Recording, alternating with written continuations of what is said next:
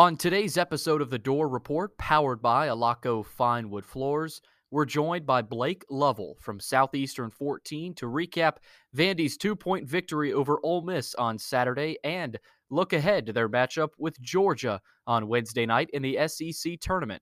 We also discuss the parity that could cause some chaos in the SEC tournament, and Blake Lovell gives us his dark horse that could make a run down in Tampa this week. Plus, we've got a full recap of the Vandy boys' 4-game sweep of Hawaii in Honolulu this past weekend, and an in-depth look at the postseason scenarios for Jerry Stackhouse and the Commodores as we enter the madness that is the month of March. We've got all that and much more coming right up here on The Door Report, powered by Alaco Fine Wood Floors. Let's ride.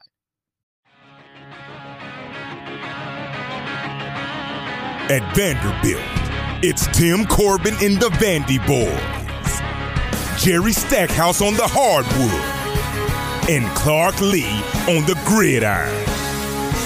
Nashville, it's time to sit back, relax, grab a cold one, and enjoy the show. The Music City is our stage, and West End is where we rock.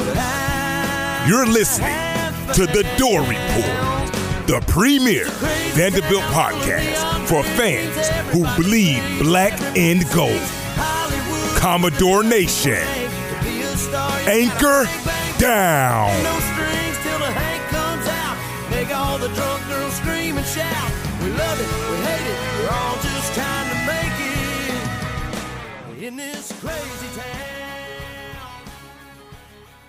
Welcome into The Door Report. It is episode 150. It is March 8th, 2022.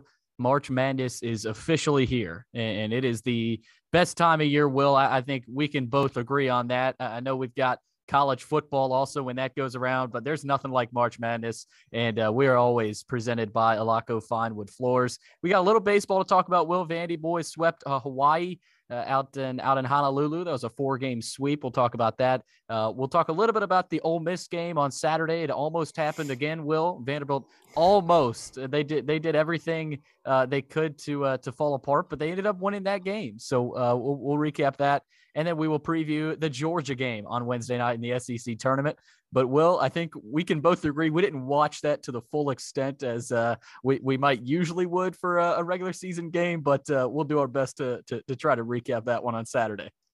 Yeah, I watched it. I did everything in my power to watch it. I went and played golf with the tee time about 1 p.m. To play 18 holes that game. Tipped off at 5. I was like, worst case, I'm not a good golfer, but we're playing best ball, so worst case, I should be done about that time. Missed the first half.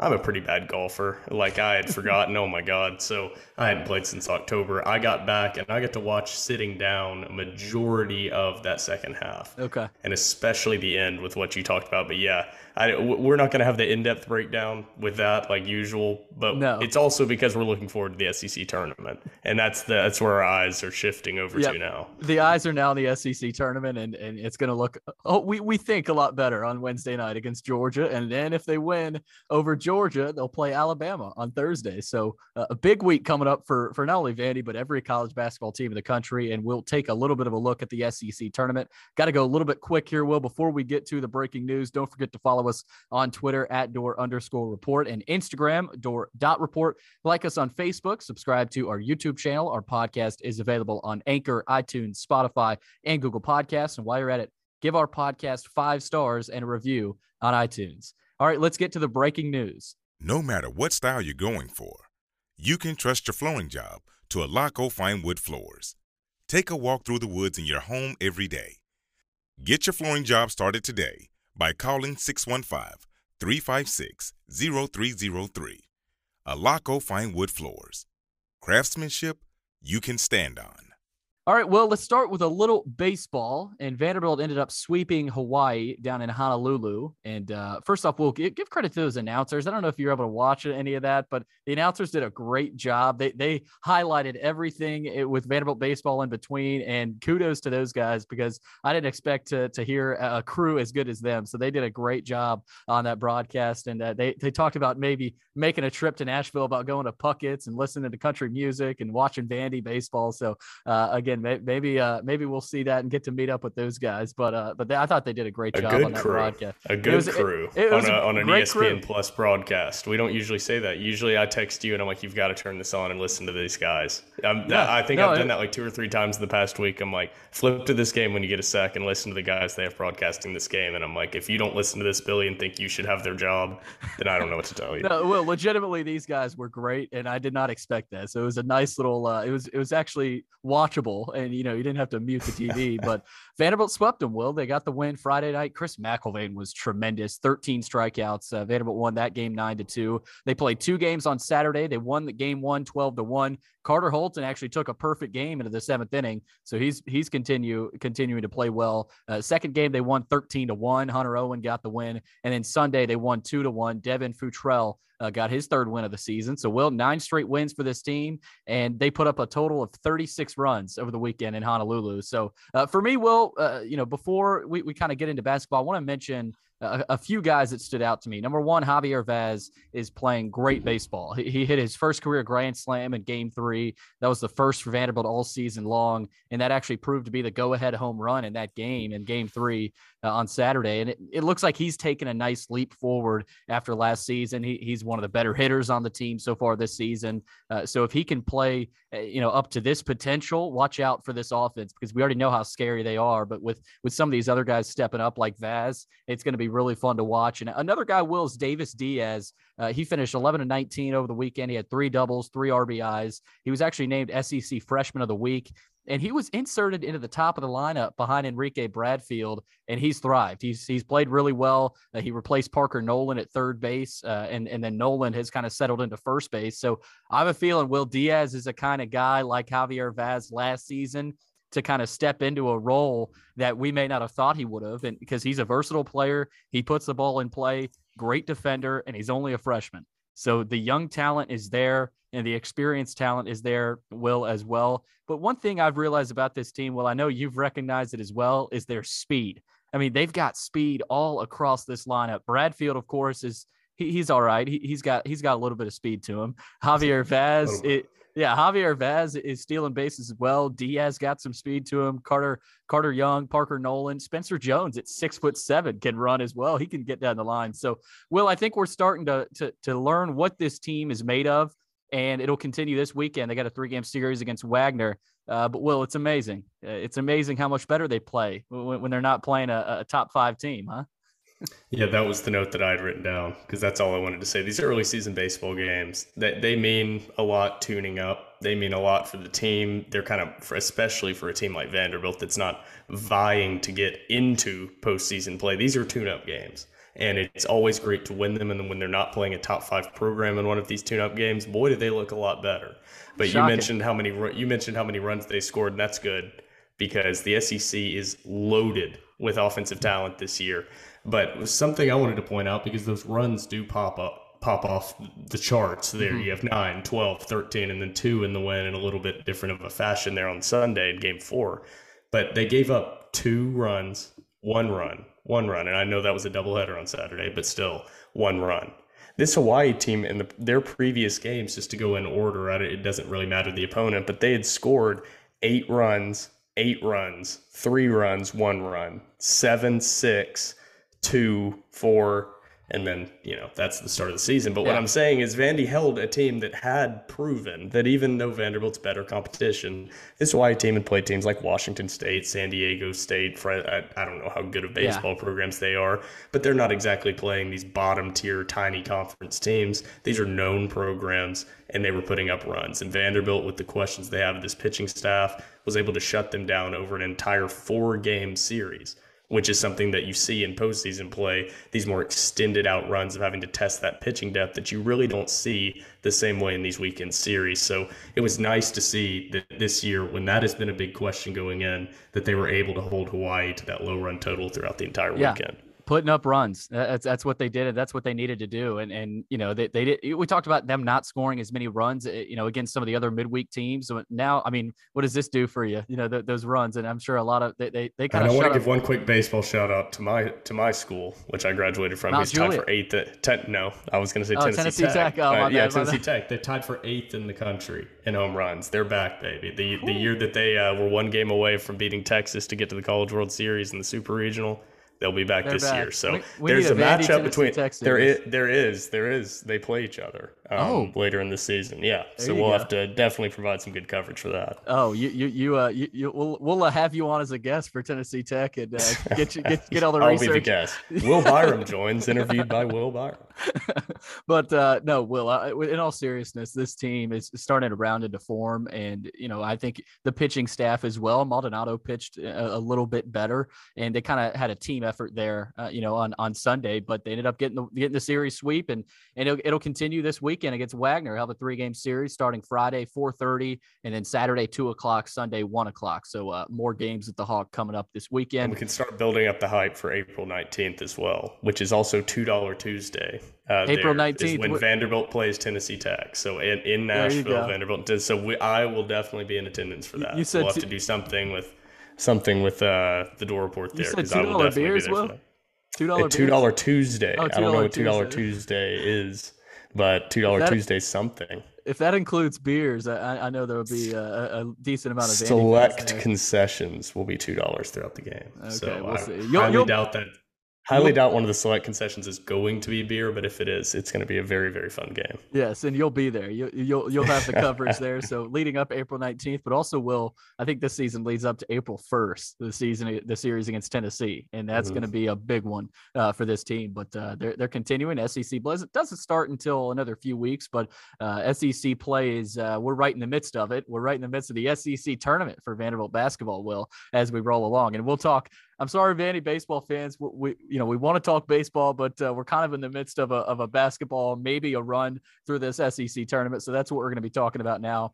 But we'll start with the game. Soon enough, that's all we will have to talk about, Billy. So there will be plenty of baseball coverage after this next couple weeks. Yes, and maybe sooner rather than later, but hopefully not, Will. But Vandy beat Ole Miss on Saturday, 63-61. They get to 500 to end the season. They're 7-11 overall in the SEC. Ole Miss still down there in the basement this season, 13-18 overall, 4-14 in the SEC. Scottie Pippen, Will, 22 points, 6 assists, did have 7 turnovers, but at the same time, I mean, he's playing the entire game. So it's kind of, he has the ball in his hands the entire game. Now, so you don't want 7 turnovers, but at the same time, you're going to expect a few. He was 5 of 7 from the free throw line, Will. What do you know? Pippen makes his free throws and Vandy wins the game. And that's a common theme there because Jordan Wright had 14 points, 11 rebounds. What was he from the free throw line? 4 for 5. So God forbid Vanderbilt makes their free throws down the stretch and they end up winning the game. They still didn't make their free throws, Billy. Let you continue, but I'm still going to go on a rant about it. Will's rant on the free throws still coming up, but Liam Robbins, 12 points, 6 rebounds off the bench, and he played a little bit more than he did in their last SEC game. And I'm not going to say I watched this whole game because I didn't. I watched most of the second half, and I was really glued in the last 4 to 5 minutes of this one, but it felt like a lot of the same SEC games where Vanderbilt, they have a lead and then they kind of find a way to falter there down the stretch. Give credit to Ole Miss. They fought back. They made the shots when they had to, but give credit to Vanderbilt towards the end. They found a way. They found a way to get this win. I think it says a lot about them and wanting to finish the season strong, because I think if they lose this one, their NIT chances are out the door. I mean, they're basically gone. They'd have to probably win out and get to the finals. I think of the SEC tournament to have a shot, but at the same time, they found a way to get it done. And I think it says something about this team that they didn't blow it, and it could be overshooting that, but at the same time, they could have easily lost this game, but they didn't let it happen. They did not let this happen. And, I know I say Pippen and Wright made the free throws, but they still missed some big free throws down the stretch there. So we'll give credit to the team. They did what they had to do. But at the same time, some of those same issues are popping up that we've talked about. So, if they can get those cleaned up, I think a run is possible. But at the same time, if they don't, I think you could see a loss to Georgia. Like, I think that's also possible. So anything's possible as we head to the SEC tournament. But Will, I know you've got your free throw rant coming up. It's not as much of a rant because it wasn't awful, but it's just the satisfactory level that we have with shooting 71% from the free throw line is like, that's not acceptable still. Like your team should be shooting a minimum 75%. And if your team shoots a minimum 75%, you will win a lot more games. I don't know what the plus minus it'll be. It'll vary between teams and how much you shoot, but I can tell you one thing. With how many free throws Vanderbilt shoots this year, if they would have shot 75% after the year, we'll do a recap. The stat's going to be amazing how many wins they would have if they had just shot 75% and, God forbid, 80%. How many more games they would have won this season. But that's besides the point, and not breaking down this Ole Miss game whatsoever. So I'll start out with that, which is you said that Ole Miss fought back. Well, initially Vanderbilt had to fight back. So when I was watching on my phone, I was getting in some nice segments there, especially early in the first half. Vanderbilt took the lead on a Pippen layup, I think, at the beginning of the game. And then Ole Miss at one point in that first half was up 10. Yeah. I think they were up 27-17. Closing out the half, Vanderbilt went down into the second half. They were actually down 33-26. And so they made a comeback. Liam Robbins had a nice little stretch in that second half where he made some plays. He was the focus of that offense. That play at the end, how good he can be, man. That play at the end, the lob from Pippen into Robbins, that was what I mean. That was like him in a nutshell. That was what Vandy fans had wanted from him all season long. That's what the team has been missing. Yeah. I mean, what you saw there for that short stretch. Yeah, that one play. It's like, okay, we need more of that. like let's get more Pippen lobbing it in, Robbins just being a monster, and he showed some emotion as well, and that's the kind of player he is. And we've talked about them needing that so much, and if they can get that, I think a run is possible. I really do, because they're as good as Alabama. I think they can beat Alabama, but at the same time, if they make some of those mental mistakes down the stretch, anything can happen with this team. I think that's where we're at. Like there's the margin for error is so slim.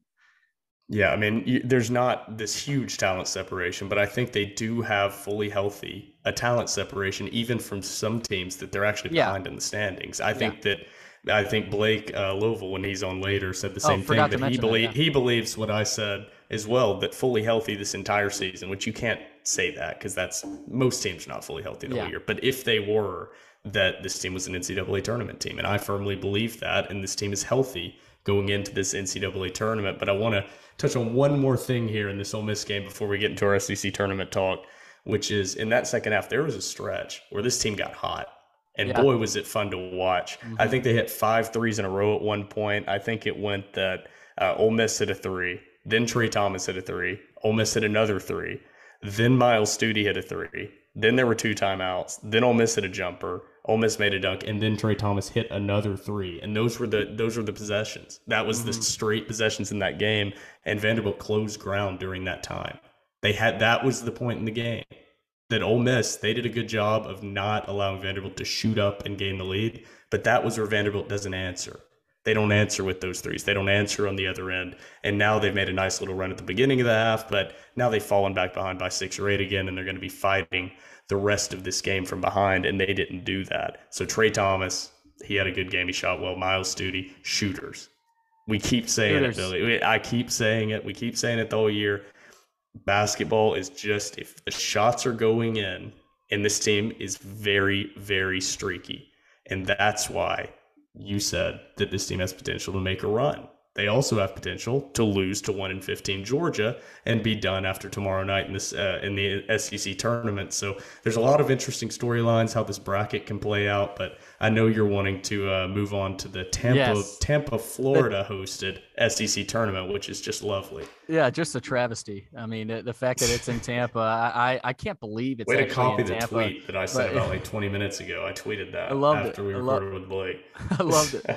But yeah, well, I mean, at the same same time, this team they have the capability to make a run, and they got to play their best basketball. They have to, and they're playing good basketball. They are. I know they haven't won a lot of these games down the stretch, but at the same time, they're playing good basketball. They're playing 38 minutes of good basketball is what it feels like. Exactly. 36, 37 minutes of top 25 basketball, and then the last 4 to 5 minutes of the game, they're playing like a bottom 50 team. It's kind of crazy how it's played out. The roller coaster. It almost happened in Ole Miss. It almost happened in this game. The same exact thing almost happened. It was very close to happening. If Ole Miss was a better team, I think the same thing would have happened. Yep. And they got lucky playing on the road. And I know we've seen some ugly games, but that game was kind of electric down the stretch there with that sequence of shots there. It was pretty kind of fun, underappreciatedly fun to watch there down the stretch. Yeah, there was a stretch where there was actually fun offense from like the 15-minute mark of the second half to like the 5-minute mark of the second half. And then it was bad. Outside of that, it was not good offense. But for that 10-minute stretch, that 25% of that game, it was explosive and fun to watch going back and forth. Yeah, and Pippen, of course, led the charge for Vandy. He continues to carry them on their back. And we didn't mention this but before we get to the tournament preview, Pippen and Wright have been honored. Pippen is on the first team All-SEC, leads the conference in scoring. No surprise here, 20.5 points per game. He's also 15th nationally. Interesting stat. Well, I didn't know this, but he's the first Commodore to earn back-to-back first-team All-SEC honors since Damian Jones in 2015 and 2016. So give credit to Pippen and everything he's done. He's posted 20-plus points in 7 straight games. First Commodore since Dan Lange scored at least 20 in 8 straight games in '99. So Jordan Wright, also SEC Scholar Athlete of the Year. So congrats to Jordan Wright. He's I wouldn't be surprised you have one of the highest GPAs in the conference. But well, let's get to the SEC men's basketball tournament down in Tampa, and of course, looking at Vanderbilt's path to, let's say, a matchup with Kentucky. We're not going to say go too far ahead and look at their path to the finals. Not saying it can't happen, but the chances are very slim of that happening. Vanderbilt is the 11 seed, playing on the Wednesday night game for the 3rd straight season. Georgia has only won 6 games this season. They're 6-25. Tom Crean will be fired by the end of the season, or after the end of the season. It's an 8:30 Eastern time tip.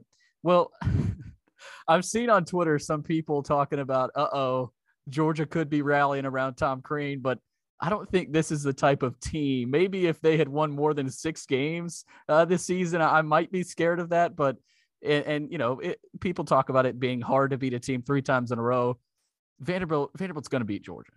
I mean, it can in the back of my mind, I know there's possibility. I might have just screwed him over there, Will. I might have just. I hate that you said that. Well, I mean, I just feel it. I'm not superstitious, but I am a little bit stitious, Billy. And man, I don't like saying that. I agree with you. Those words are not gonna come out of my mouth that they're not going to, because I fully can see them coming out and playing like they did in that Florida game and scoring 42 points. And then the whole perception of anything associated with positivity out of this year is gone. And that's the one thing I want to start off before we look ahead to anything or do any breakdown of anything, is just to look at this game tomorrow night, game 1, Wednesday night, crappy slot on that game. This is the make or break for the season. And that's going to sound ridiculous to anybody that doesn't closely follow Vanderbilt basketball. But everything about this year has been about incremental improvement, right? They've incrementally improved. They've won more games in the SEC. They've won more games overall. They have potential to have an above 500 record, which would be a big improvement from where they have been. To have 8 wins in the SEC, including this game in the SEC tournament. If they don't win this game, because they won a game last season, all of the positivity's gone. Gone. All of it's gone.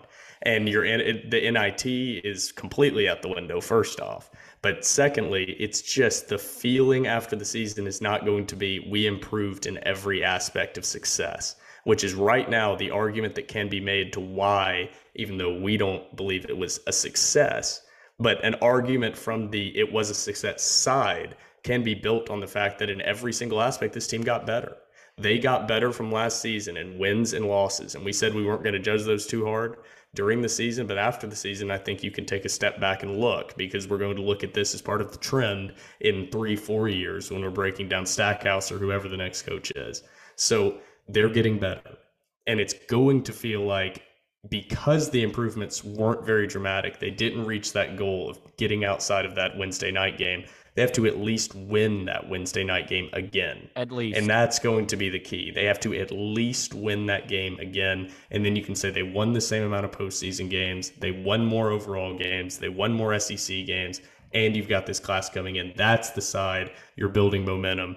And, this season was a, in quotation, success. We don't think it was, but you can make that argument. If they lose this game, man, that goes out the window. Yep. Because the improvements weren't dramatic. They weren't huge, drastic win improvements. So if you're going to do incremental success, man, can that be blown up by one mistake here and one slip up against a team without a head coach? Yeah, I mean, you're exactly right. And with a head coach, but without a head coach. Technically not.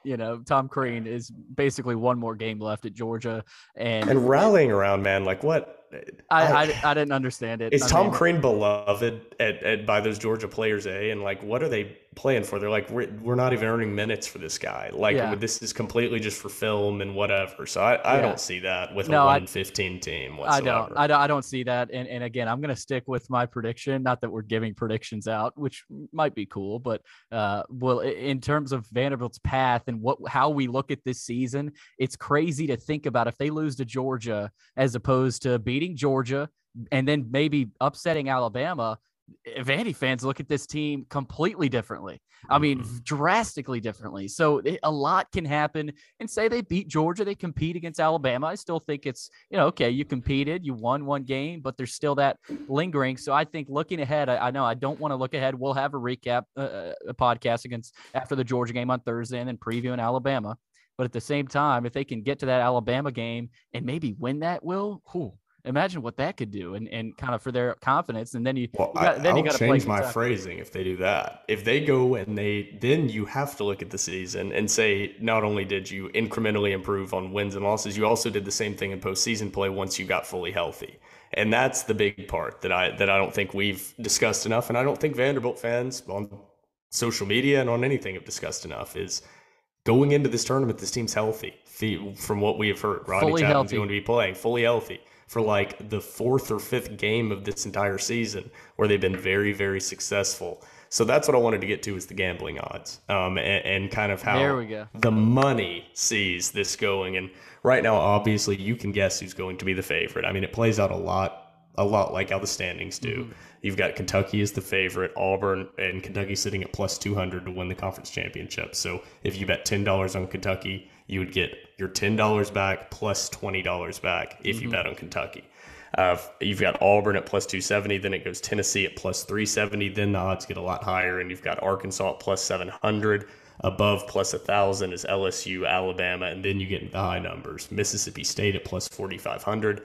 Texas A&M plus 5,500, Florida plus 6,000, South Carolina plus 12,000, and Vanderbilt plus 20,000.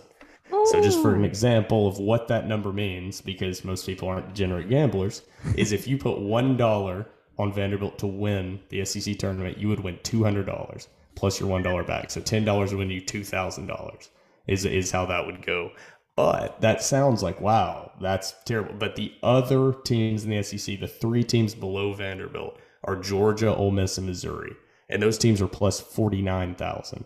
So $1 wins you $490, $10 wins you $4,900. So Vegas views Vanderbilt and that's about as high as odds go. They're not going to put out odds higher than that because they don't want to take the risk, especially in a larger conference school that doesn't have like this terrible, awful bottom team. So that's basically just where they cap. But Vegas sees that Vanderbilt has some potential, fully healthy, that there is more value in betting on Vanderbilt to reach that level of success in the SEC tournament than these other teams. So I think that's a successful step, even though that sounds dumb. Just the perception of Vanderbilt from money, which is the best predictor of how games are going to go, by the way, better than ESPN or FS1 or any of those talking heads you hear. Just look at the gambling market. It'll give you a way better idea of how things are going to go. Vanderbilt's improved. And so, like you said, if they beat Georgia and then beat Alabama, and that's a lot, this is looking way ahead. This season's an undeniable success because they've improved in every facet. But man, that's a tough path when you've got Alabama sitting there who's dangerous. I think 6th right now in those gambling odds to take the championship. Yeah, they're also the 6th seed in the tournament. And Will, you talked about what Vegas thinks. Here's what Ken Pomeroy thinks on how Vanderbilt lines up into the SEC tournament. They have an 80% chance to beat Georgia and advance to the round 2, 26% chance to advance to the quarters, a 4% chance to advance to the semis, and a 1% chance to advance to the finals, 0.2% chance to win the championship. So those are some of the... I saw somebody say 25% was like, whoa, that seems low to beat Alabama. I said, no, that's actually way higher than I thought it would be. Because that's the percentage chances of both the Georgia win, which is 80%, and the Alabama odds, and it's still 25%. Yeah. So that game is really close to a toss-up. In the analytical data from what that says. And I know damn well Alabama does not want to play a fully healthy Vanderbilt team in that first round, because Vanderbilt will have already played a game. They may be looking ahead to a game with Kentucky. Watch out. I'm not. We'll do our predictions if Vanderbilt beats Georgia. Hopefully when Vanderbilt beats Georgia, we'll do our predictions for Alabama. But I would not be surprised if Vanderbilt competes and then maybe wins that game. But we'll get to that a little bit later.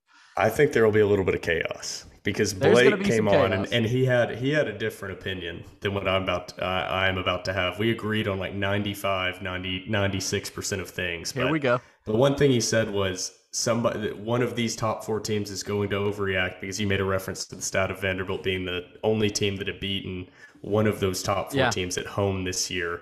Of any team in the conference. So he said one of these teams is going to lose on a neutral site in Tampa, and everybody's going to overreact and say, see, look, it's all because of this SEC home court advantage and refereeing we always hear about. And he said that's just going to be an overreaction. Mm-hmm. And I wanted to say, and I did a little bit, I said, I don't think it's an overreaction. I think these statistics bear out the fact that this SEC officiating is so bad. So bad and so biased towards these blue blood programs at home. And it is played out over this year in the analytical data. And I want to get into that before the SEC tournament, because it is going to be fascinating to see how these teams play out without having an obvious advantage and bias from the referees. This is undeniable. This is every team in the top, basically the entire SEC, how it bears out, but specifically in the standings of this conference. So I'll get into that. 8 of the top 9 teams in the SEC are in the top 38 out of 358 schools in the country, with a bigger foul differential playing out when they are at home versus when they are away. Wow. So basically the foul differential, so if Vanderbilt had 20 fouls called against them, I know that's a lot, and Alabama had 25 called against them, Vanderbilt at home, that's a 5 difference. So it'd be -5 for Vanderbilt plus +5 for Vanderbilt, however you want to look at it. That's how they rank. The top 38 teams out of 358 Division I schools. 8 of the top 9 teams in the SEC are in that. So they are benefiting from these calls. They're getting almost a 4 foul difference, all of them, minimum, from playing at home versus playing away. And that's the only reason they're there. Vanderbilt, if you're curious, is 82nd in the country. So there's a pretty big difference between these top 30 schools and things below that. But not all 9 of the top 9 teams in the SEC are in the top 65. Auburn being the only exception there that's outside of the top 40. And every single school in the SEC is in the top 100, except for Ole Miss, who's 147. So there is SEC officiating bias at home. This is everybody keeps talking about if there is. I'm like, this is not an if. This is year in, year out, every single year. That's why they struggle with success once they get to postseason play. Because these SEC teams, Tennessee, Kentucky, Arkansas, LSU, A&M, Florida, you're shocked when they struggle in postseason play. And I'm like, they have received the benefit of every questionable call on their side in their home arena the entire season because of the name on the front of their jerseys. And this is undeniable. This is played out through data over and over and over and over. And the SEC has done nothing to change it. And you're still here. There's a reason those teams at the bottom don't get those calls. There's a reason for that, because this is not saying something like, well, the better team plays out. I'm like, no, these are the same teams. The only difference is one is when they're playing at home and one is when they're playing away. It's the same team spread out throughout the entire season. You have a benefit of being named Kentucky. and you have a benefit of being named Tennessee in your home arena, but not in postseason play. Nope. And they're in for a rude awakening. That doesn't mean that in this SEC tournament that all of them are going to lose or one of those top four is not going to win it. But I would be shocked if this thing goes chalk. Yeah, I don't see all four of these teams making it out of the quarterfinals. I can't wait to see how these teams play in a neutral site away from home. They're no longer playing at Rupp Arena, no longer playing at Thompson Bowling Arena. It's going to look a lot different, and there's going to be some chaos. Chaos will ensue in Tampa, and whether it's in Tampa or Nashville, I think it helps the chaos that it's in Tampa. You don't get as many Big Blue Nation fans there, but at the same time, there's going to be some chaos. There's going to be some craziness in this SEC tournament. And Blake Lovell did a great job of outlining that. He covers SEC basketball for Southeastern 14, one of the new sites actually developed here in the Nashville area. He's an assistant editor for the annual Blue Ribbon College Basketball Yearbook as well. So we've got Blake Lovell coming up here on the Door Report, powered by Alaco Fine Wood Floors. When you need mealtime inspiration, it's worth shopping Kroger, where you'll find over 30,000 mouth-watering choices that excite your inner foodie. And no matter what tasty choice you make, you'll enjoy our everyday low prices, plus extra ways to save, like digital coupons worth over $600 each week. You can also save up to $1 off per gallon at the pump with fuel points. More savings and more inspiring flavors make shopping Kroger worth it every time. Kroger, fresh for everyone. Fuel restrictions apply. Welcome back into the Door Report alongside Will Byram. I'm Billy Derrick, and we'd like to now welcome in Mr. Blake Lovell. He covers SEC basketball for Southeastern 14. He's also the assistant editor for the annual Blue Ribbon College Basketball Yearbook. And Blake, are you very busy? Or are you a little bit bored at this time of year? Yeah, Billy, we were talking before we started. I'm looking at my calendar here, and I'm like, what have I done? Like, why have I scheduled everything? But I'll tell you, at the top, I enjoy always talking to you guys, so I was not going to leave this one off my calendar because I do. This is my favorite week of the year, so I want to talk to anybody and everybody because it's just like we're all excited. SEC tournament, then you got the selection show, and it's so much fun this week and next week, especially with the first round of the tournament. So yeah, a lot going on, but man, I wouldn't trade it for anything. Yeah, we don't say this lightly. It's the best time of year. I mean, if you're a sports fan, this is, you talk about college football playoff, but it feels like when this time of year comes around, it's the best. And we'll start with Vanderbilt here, Blake. Scottie Pippen Jr. continues to carry Vanderbilt here down the stretch. They hung on against Ole Miss on Saturday. That was a 2-point win down in Oxford. For that game, Blake, and kind of for Vanderbilt's momentum heading into the SEC tournament, how important was it for that team to secure a victory before the tournament? Yeah, I mean, it's significant considering how they lost the previous three, I think, more than anything. It's just, I think it's not just that they did lose the previous three. I think it's how they lost them. And I think that's something that they needed.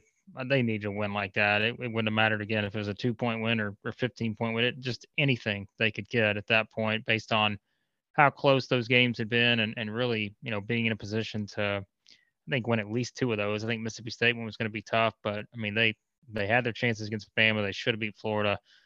So yeah, they really needed that one. And, you're playing an Ole Miss team that's just been banged up all year, and you never know what you're going to get with them. And it just happened to bounce the right way for Vanderbilt. So I thought it was significant because now you already knew you were settled into the 11 seed, and you knew you were going to play Georgia. But at the same time, I think now you at least got a little bit of confidence knowing that, all right, if we get past Georgia, we do get that rematch with Alabama. So I think it sets up better than it would have, certainly if you're going in with a 4-game losing streak. Blake, with the way Scottie Pippen has played against, the big time teams in this conference, he has big games against Auburn, against Kentucky. I think he's averaged 24 points against ranked opponents this season.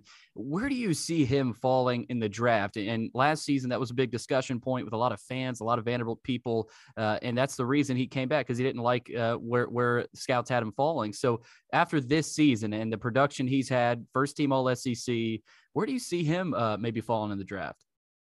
Yeah, it's going to be interesting because I think a player like him, we see it. I mean, we see the potential. There's not a lot of people that can make plays, to that level. I think that he can, especially in a league like this, right? And we always talk about just the evolution of the SEC. It's more of a guards league now, although this year I think the big men could have something to say about that. Mm-hmm. But I think it's I think you were talking about probably a guy that's gonna be in that second round somewhere, if that's where kind of things wind up. But I mean, I've heard a lot of people say, and there's a lot of people that have talked about this, is he could be one of those guys we talk about and look back and say, well, there's your steal. Like there's a guy that could certainly be one that you look at and say, wow, how did that happen? How did he wind up there at that point? But I just think because of his playmaking skills, I truly think someone probably in that second round somewhere, because we know there's a difference between being a second round pick and a first round pick. But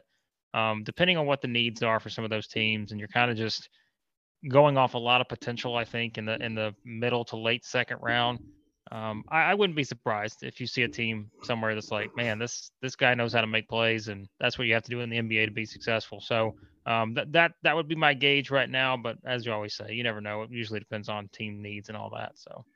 Yeah, the weird part about Scottie Pippen Jr. Thanks again for joining us here, Blake, on your busy week here during the SEC tournament, and in my opinion, the best time of the year in sports in general. You have this. Everybody talks about the beginning of March Madness, the beginning of that, but I really think conference tournament season, the selection show, the lead up, that's the peak of it. Mm-hmm. But back to Scottie Pippen Jr. now. I just had to get that out there. But Scottie Pippen Jr. here. Everybody's talking about it as if it's a foregone conclusion that he's gone, that he's leaving for the NBA draft. Last season, he was projected to be probably about the same spot you were just talking about, that mid-second round. He chose to come back, and he was the preseason SEC Player of the Year. He did not reach that, but he did lead the SEC in scoring. I don't think anybody would say he had a disappointing season at all, but he's in the same draft spot. So do you think that there's a possibility that he decides to come back for his fourth season here at Vanderbilt with a much more talented roster in hopes of securing that first-round selection that I think he was looking for that first time around last year? I mean, it's an interesting question, and I think that there are probably some NBA front office people that would probably advise him to do that, just because, I mean, really, guys, we look at this draft. I mean, it is... Man, there's some good players in this draft, and obviously anytime there's always good players in the draft, but I think this is one of those drafts where it's like, you look at some of these guys specifically in the SEC that have played their way into the spots they're going to be in. Jabari Smith's going to be the number one pick. I'd be shocked if he's not. We know potential for a Walker Kessler, who's now probably a lottery pick, and he's certainly exploded up the boards, and you look around at Ty Washington and all those different guys. Kennedy Chandler's got a chance. There's guys like that I think that are going to make this thing a lot more interesting. And you see all those names pushing up the board: Tari Eason, Iverson Molinar. I mean, Sheboy, that goes without saying. I think that's where it becomes interesting if you're him. And ultimately, if I'm saying it right now, I don't think he comes back. I think he's gone, and I think it's a matter of, what professional avenue does he go towards? Does it work out, in the NBA? Are you fine with just being a second round pick probably, or do you, go another route, come back and do it that way? I'm not sure, but I think that it's probably to the point now where for him, there's more. I mean, because look, too, we have to be honest. There's so many more opportunities out there to get paid now, and I just think that the world's opened up to where if you do it, last year, even then, it feels like forever ago, but it's still much different now than probably it would have been at this point last year. So I think that's the route he goes. But again, if you're someone in the NBA front office, I wouldn't doubt it at all if there are some people that think, hey, one more time maybe. And, and that's what we always talk about, injury risks and everything. And my goodness, if there's a program that knows about injury risks to future draft picks, we know it's Vanderbilt. So. Yeah, I think we're setting up some good talking points for the dog days of the dog days after basketball season ends, and going in, we'll have some stuff to talk about with whether or not Pippen decides to come back or enter his name into the NBA draft officially this time around. But I have to ask one question. We've talked about his draft prospects in the NBA and what he might decide to do, but I saw you tweet something earlier this morning today. The show, and you can correct me on this, the 14 covering the SEC with you and Chris Lee there, and you had some type of SEC East versus West all-star draft. And so I've got to ask, was Pippen selected in that draft? And if so, where? And if not, who was selected over him?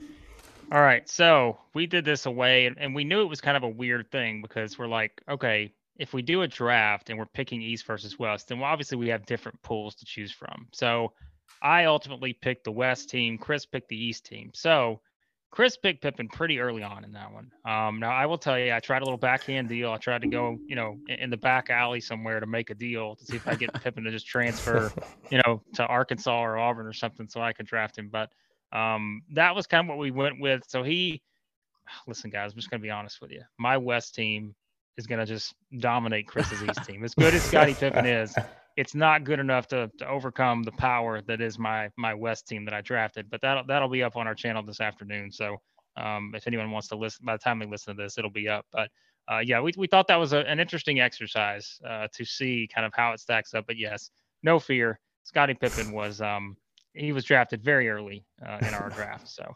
Yeah, Blake, I mean, the SEC is loaded this year, and it's going to keep getting better. So that we're going to talk about the SEC tournament and what it looks like with all the parity going on. But I got to ask you, there were 9 players on the All SEC first team. And, I looked at that and I was like, okay, is this the second team? Is this the first? Like, what are we looking at here? So what's up with that? I know Pippen was on there, but you had 9 other guys. I don't think that's ever happened before.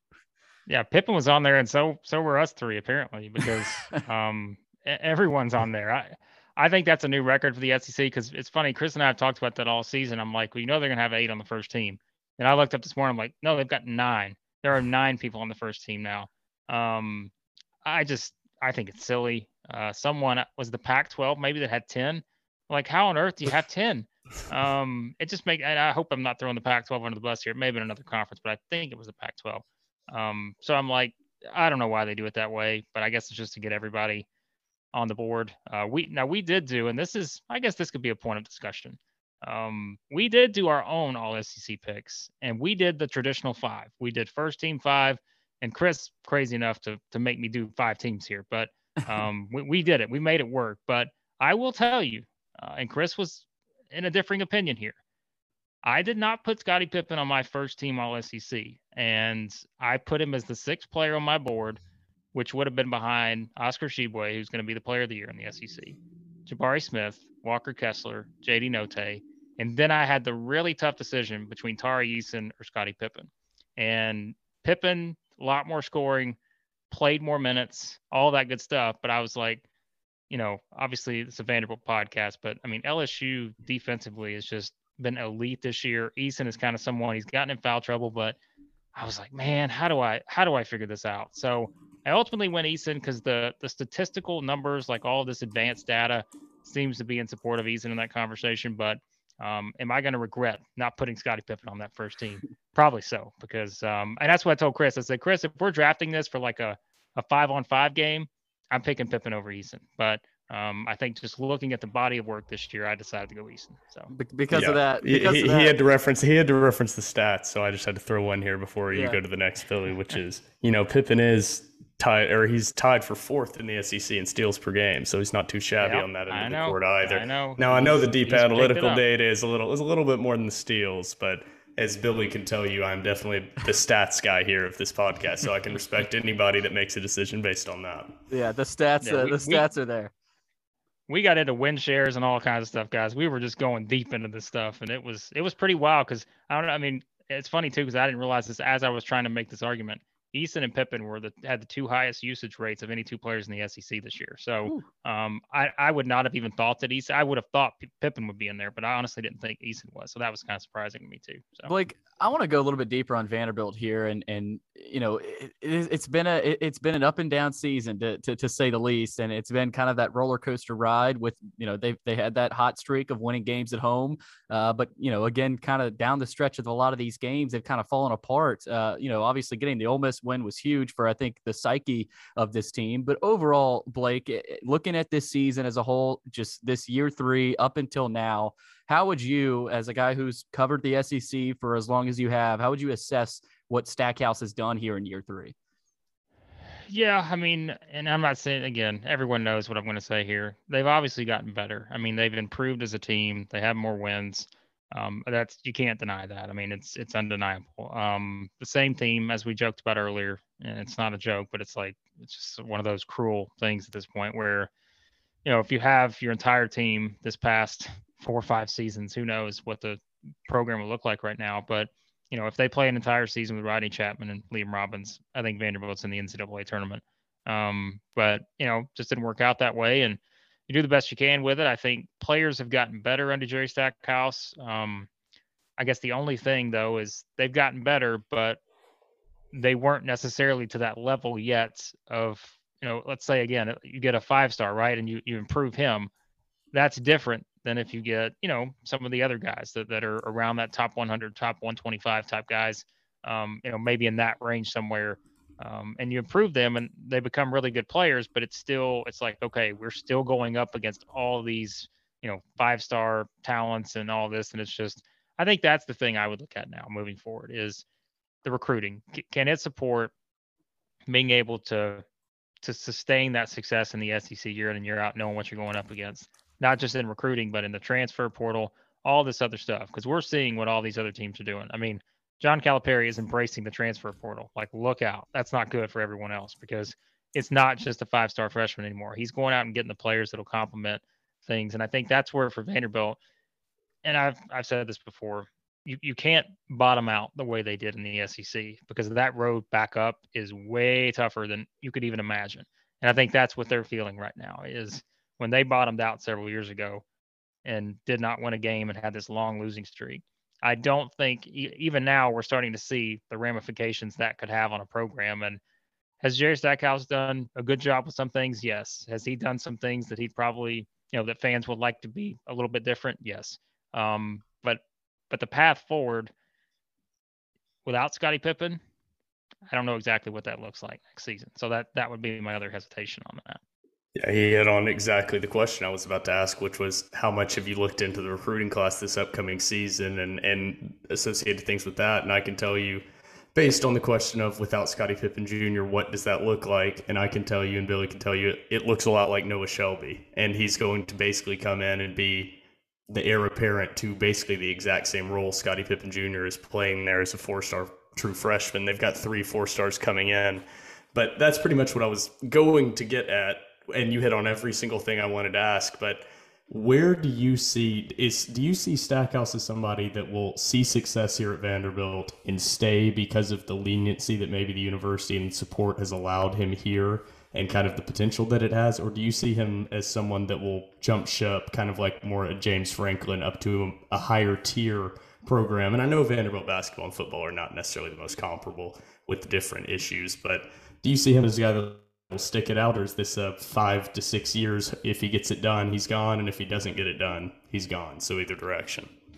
Yeah, I mean, I don't know Jerry Stackhouse, but I can just tell you what I think, and I think I don't think he's leaving for another college job. If he leaves, he's leaving for an NBA job, whether that's an NBA head coaching job, whether that's an NBA, top assistant, that kind of thing.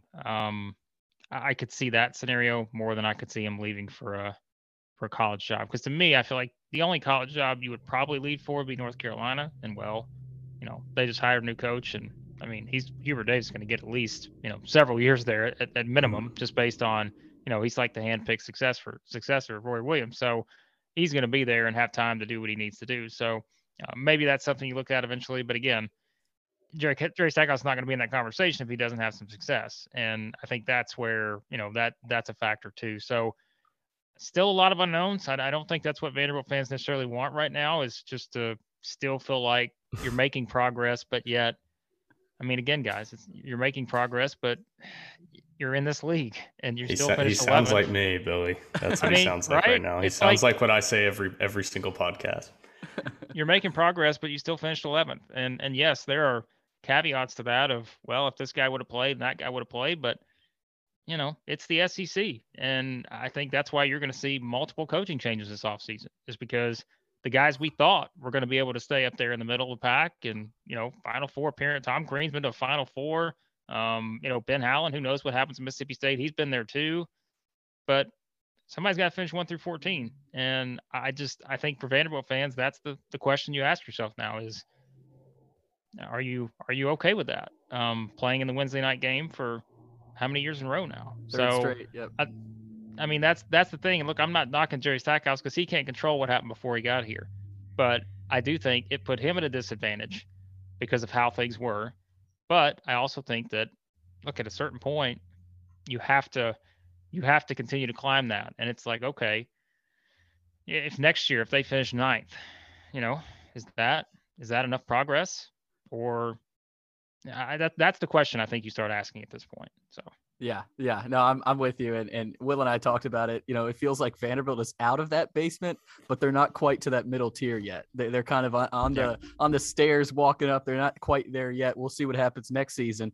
But Blake, let's get into the SEC tournament. Vanderbilt's path to eventually playing Kentucky, I think, it's manageable. I mean, Vanderbilt showed that they have what it takes. They didn't beat Alabama, but they have what it takes to beat teams like that. It starts with Georgia on Wednesday night. What are you expecting in this matchup? Because we got Tom Green, who has been announced he's going to be let go. I think some Vandy fans have already seen on Twitter that Georgia could be rallying around that, but Vanderbilt, this is a game you have to win. You have to win this. So Vanderbilt, Georgia, what are you looking at in this matchup? And do you think there's any possibility that these Georgia players rally around the fact that their coach is going to be gone? I don't even know if you can rally around that.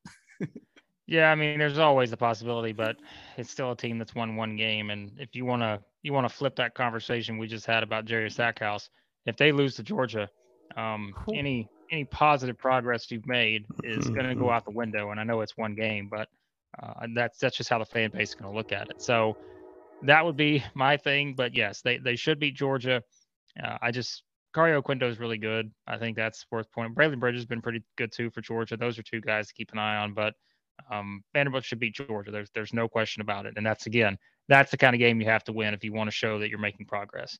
Beyond that, Alabama, who knows? I mean, it's just, who knows? Alabama, you never know what you're going to get from them. The good thing for Vanderbilt is that they're an 11 seed. Because if they were a 1 seed, Alabama would play their best basketball of the season. But because they're an 11 seed, Alabama probably, you never know. And so I think that's the thing with them. So I think, like you said, I honestly think Vanderbilt has a manageable path to Kentucky. I don't think you want to play Kentucky right now. If you had to ask me, I'd probably pick them to win the whole thing. But I just think that, again, they've proven they can play well against both Alabama and Kentucky. And so I think that's at least something that you can be encouraged by, right? You can at least look at it and say, that home game against Kentucky, not great, but you played well in Rupp. You should have beaten Alabama. And so in that scenario, I think it's actually, I don't want to say it sets up well because it doesn't. Because again, we've seen what Alabama can do. They've got a group of wins that is probably almost as good as anybody in the country, beating Gonzaga and Baylor and teams like that.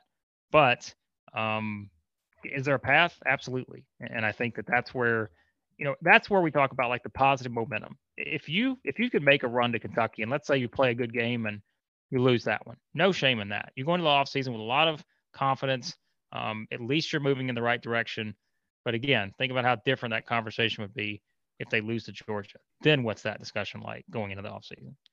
And Blake, looking at the top 4 teams, they've been nearly unbeatable at home. It's funny, Vanderbilt is the only team to beat those top 4 teams at home, and that was Arkansas. That was the first SEC game of the season. Will and I have kind of joked about that. But at the same time, you got to believe at this neutral site, anything can happen in this tournament. I mean, the top 8, 9 seeds feel like maybe 6, 7 teams can win this. So is this the most parity you've seen in an SEC tournament in a long time? I know a lot of people are talking about all the parity.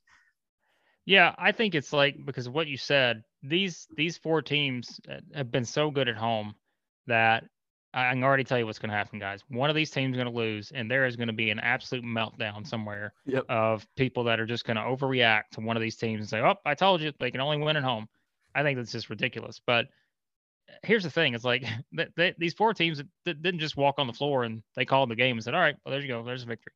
They had to play those 40 minutes or more and win those games. And so I think that these 4 are as strong as the 4 we had several years ago. Maybe not the exact same, but I think it's close. Where we had, LSU was the regular season champion. Auburn won 30 games. Tennessee won 30 games. Kentucky won 30 games. That was the year Auburn got the Final Four. I mean, it's somewhat of a similar setup here, but I think you've got 2 teams behind them. LSU right now would probably be my sleeper pick to win the whole tournament. I just think you guys heard me, gushing over Tari Eason a little while ago. And I just think that they are really, really, really talented. And they're so good on defense. We always say it, defense travels. And I think that's something that will help LSU. But I don't know if their offense can travel, because if it doesn't, they get beat by anyone, because they're not as good offensively as they have been in recent years. So I think that's the one thing I would look at with LSU. But I think they actually have a pretty decent setup. A third game with Arkansas, who's already beaten them twice. Little revenge factor there. Beyond that, I think Alabama, as I said, anytime if they decide to show up and play their best basketball, they can beat anybody in the tournament. But you just never know what you're going to get with them. I don't know if I see anyone beyond that. I know I've had some people try to convince me to be Mississippi State. I don't see it. Mississippi State's been terrible away from home this year, and they got the talent, sure, they got the potential, sure, but they haven't proven it to me yet. They just haven't beaten a lot of good teams. So Florida, maybe. I think that's the one to keep an eye on because they're playing for their NCAA tournament lives. Basically, they have to win 2 to get in. They've already beaten Auburn, so if they can get by A&M, A&M's another tricky one because A&M's on the bubble. I don't care what anyone else says. They're there. They've just got to probably win 3 games to get the tournament, but they're there now. So it is, man. I mean, you hear me talk about all those teams. Like we said, even Vanderbilt is the 11th. I think Vanderbilt's playing really good basketball, even though they lost some of those games down the stretch. They're playing really well, and so it's going to be wide open. I would still, be the chalk guy and probably pick the top 4, but I think teams like LSU, Alabama, Florida, like I said, even Vanderbilt on the right day, they've got a superstar, and I love superstars in tournament time. So there's a lot of possibilities with this thing. Well, he took the 3 questions I had written down underneath that, Billy. He took who was his favorite, who was a dark horse, and then where he thought what else you got, Will? Actually was a dark horse there. But I will say one reference to something that you mentioned there, Blake, with the home court advantage and playing on the neutral site. Is I know you talked about the deep analytical stats earlier, but it's pretty fascinating to look inside of KenPom, inside of the home court ratings of the personal fouls called at home versus away. And 3 of those top 4 teams in the SEC are top 30 in the country, and all 4 of them are top 65 in the country. And there are like 9 SEC teams in the top 50. So there is a huge home court advantage. And this SEC ref thing we talk about, it's not in our heads. It's real. This is actually real. It's played out over the season. In the analytical data, it's actually bad. But you took all my SEC tournament questions, so I'll ask kind of an NCAA tournament question. I know there's a lot to play out in these conference tournaments, but how many teams do you realistically see getting in from the SEC? I think it's going to be 6 because, again, I just have a hard time trusting Florida.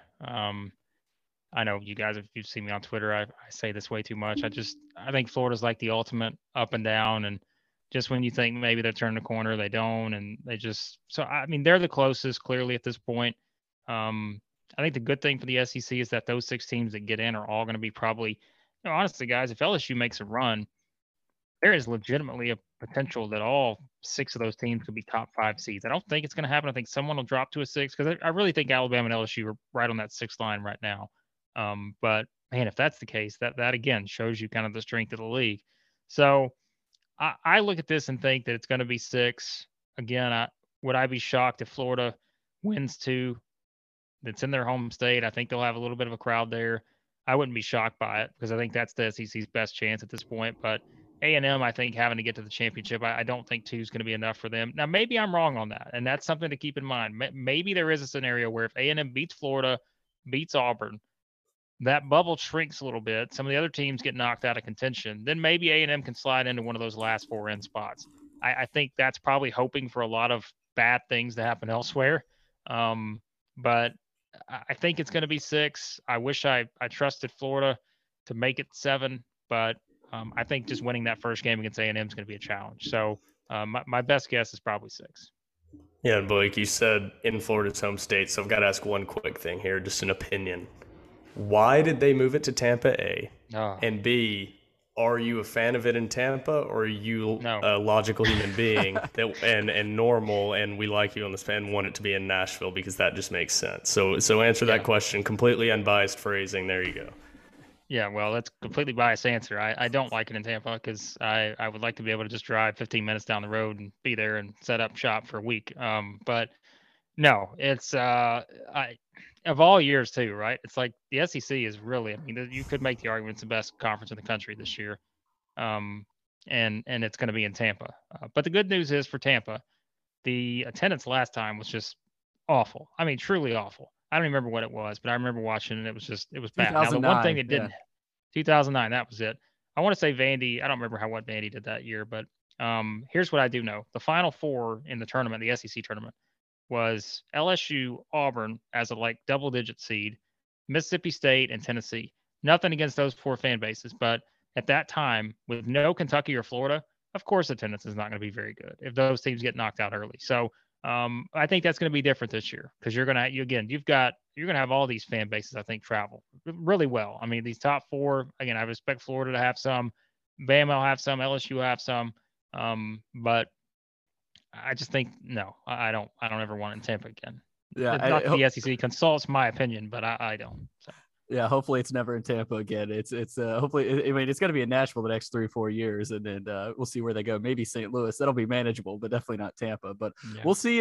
Maybe it gives other SEC teams a chance without Big Blue Nation invading Nashville the way they usually do. So we'll see about that. Yeah. But Blake, thanks again for taking the time. The best time of the year is here, and you're always here to join us to cover it. So thanks again, and enjoy the month of March. Yeah, I always enjoy it, guys. Keep up the great work. I listen to you guys a lot. And, let me know anytime you need me.